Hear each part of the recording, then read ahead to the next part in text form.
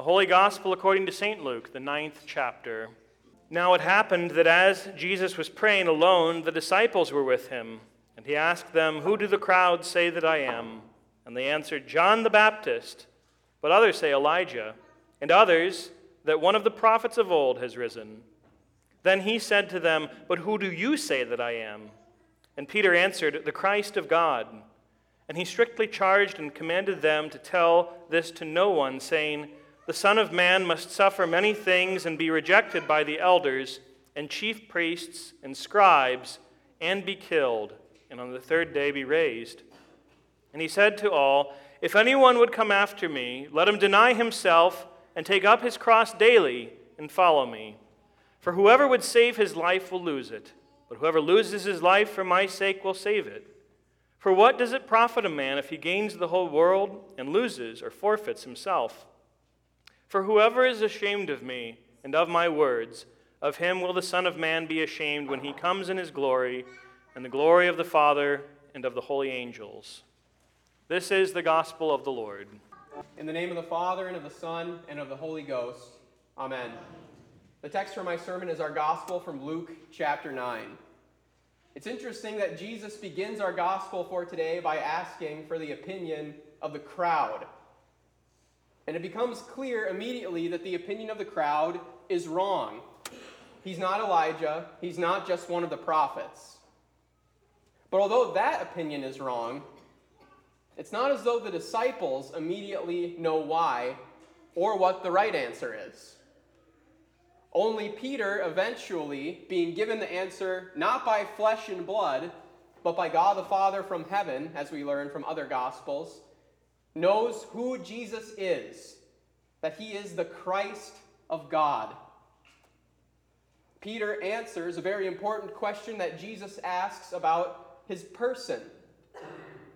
In the Christian religion, we talk about two very important ideas, that of Christ's person and of his work. His person refers to who he is as true God and true man.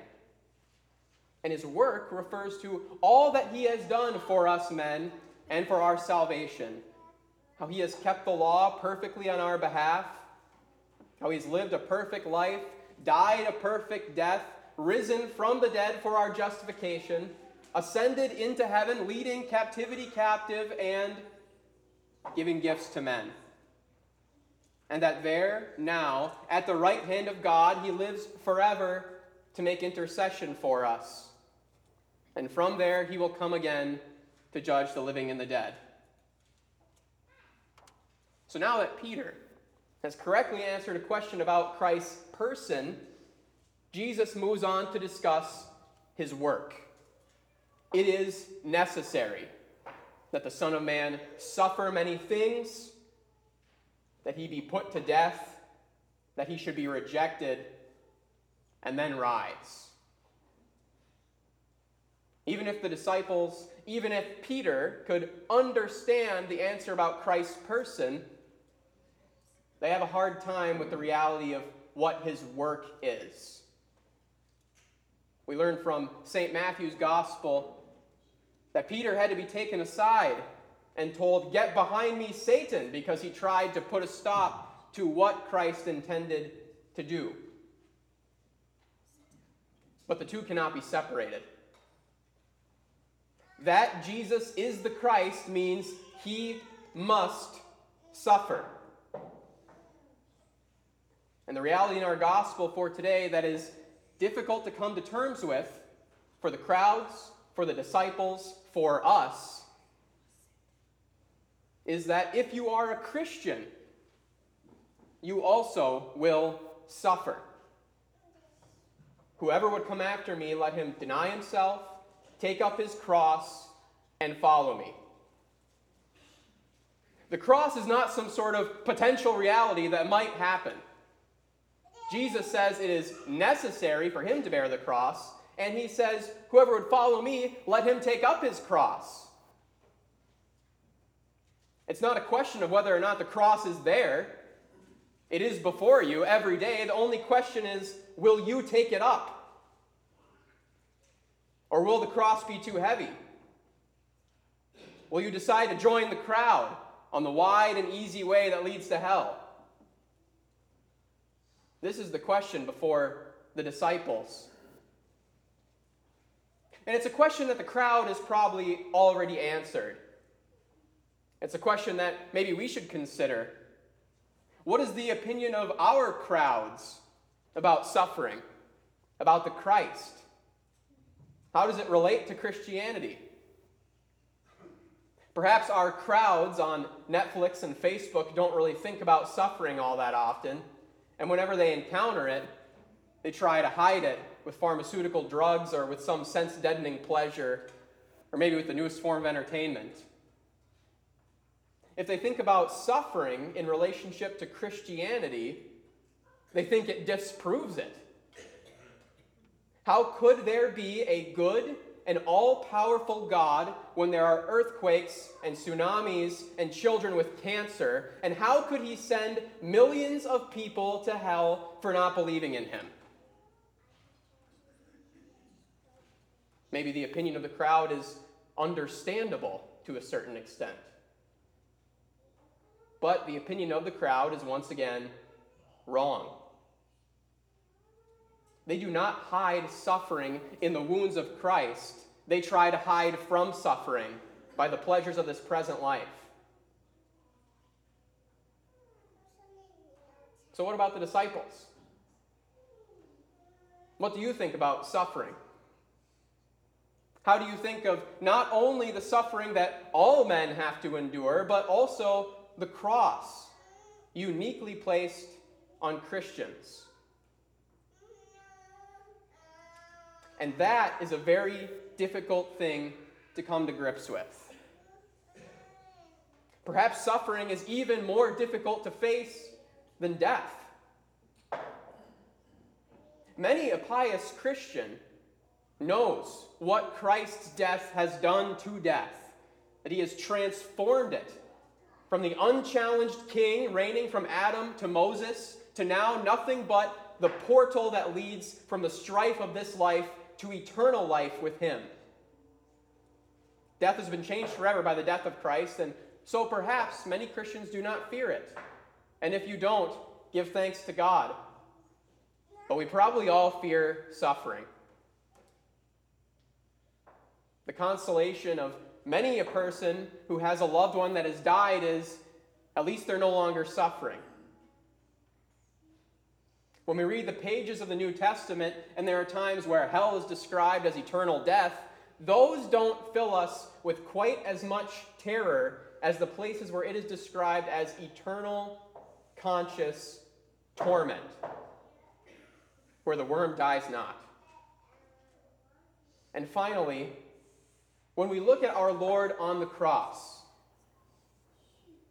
we really aren't that terrified. We don't shrink as much in fear and anguish and sorrow when he commends his spirit unto his Father in heaven, when he finally breathes out his last breath in death. No, the thing that makes us shrink when we watch Passion of the Christ or when we see depictions of our Lord, the thing that makes us shrink and fills us with sadness is when we see the crown of thorns forced onto his head, when we see his flesh opened by whips, when we see nails driven into his hands and a spear into his side. These are the things that fill us with sorrow. But these are the things that Jesus says are necessary. Who is it necessary for? It's necessary for you. Our Lord had to go to the cross. He had to shed his blood. He had to suffer the wrath of God over every sin that you might not suffer the wrath of God over your sin. And he was glad to do it. He went to the cross glad for your sake. Out of his great love for you, he did all these things. He was silent before his shearers, and he opened not his mouth for your sake. And this suffering of Christ has changed not only death for us, but also suffering. In the same way that death is no longer this great enemy, but now just the doorway into eternal life, so also suffering has been changed for the Christian. Now suffering comes from your Father in heaven that has been reconciled to you. And so the crowd has it exactly backwards. The gospel is not destroyed because of suffering. Suffering is changed because of the gospel. It is good news that suffering comes from God because of who we know that God is. If He is the one who gives crosses, if He is the one who allows difficult times in our lives, then is it not good news that the one in control of all these things is on your side? That He is reconciled to you for the sake of Jesus?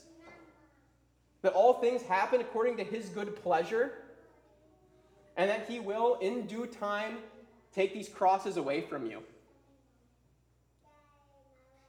And even if He chooses in His wisdom to allow them to last as long as you live, consider that the sufferings of this present life are not worthy to be compared to the glory that is to be revealed to us. How could it? And so we rejoice in our sufferings, knowing that suffering produces endurance, endurance produces character, character produces hope, and hope does not put us to shame. Suffering could never disprove the truths of Christianity. It is as if all of us are riding on a four-wheeler with someone else driving. And then all of a sudden, the ride gets a little bumpy. Well, if you trust the person driving, then your instinct is not to let go of the person driving and jump off just because the drive is bumpy, as if you're going to do better by yourself. No, you trust if the person who's driving, who's in control of everything, if you know that they will get you through it, then it's going to make you cling all the more tighter to the person driving. And that is what suffering does for the Christian who knows who his God is for the sake of Jesus Christ, who prays our Father. He knows that the person in control of all things, who arranges all the events of our lives, will work all things for good in the end. He will get us through it, no matter what it is. And even if it's not solved until the very end of our life, then we know that we have eternity in heaven with Him. And once again, that the sufferings of this present life are not worth it to be compared to the glory that is to be revealed to us. So then, how do we as Christians bear the cross in a way unique even to the suffering that all men endure? Well, in many cases in our present age, it has to do with what Jesus says at the end of our gospel reading.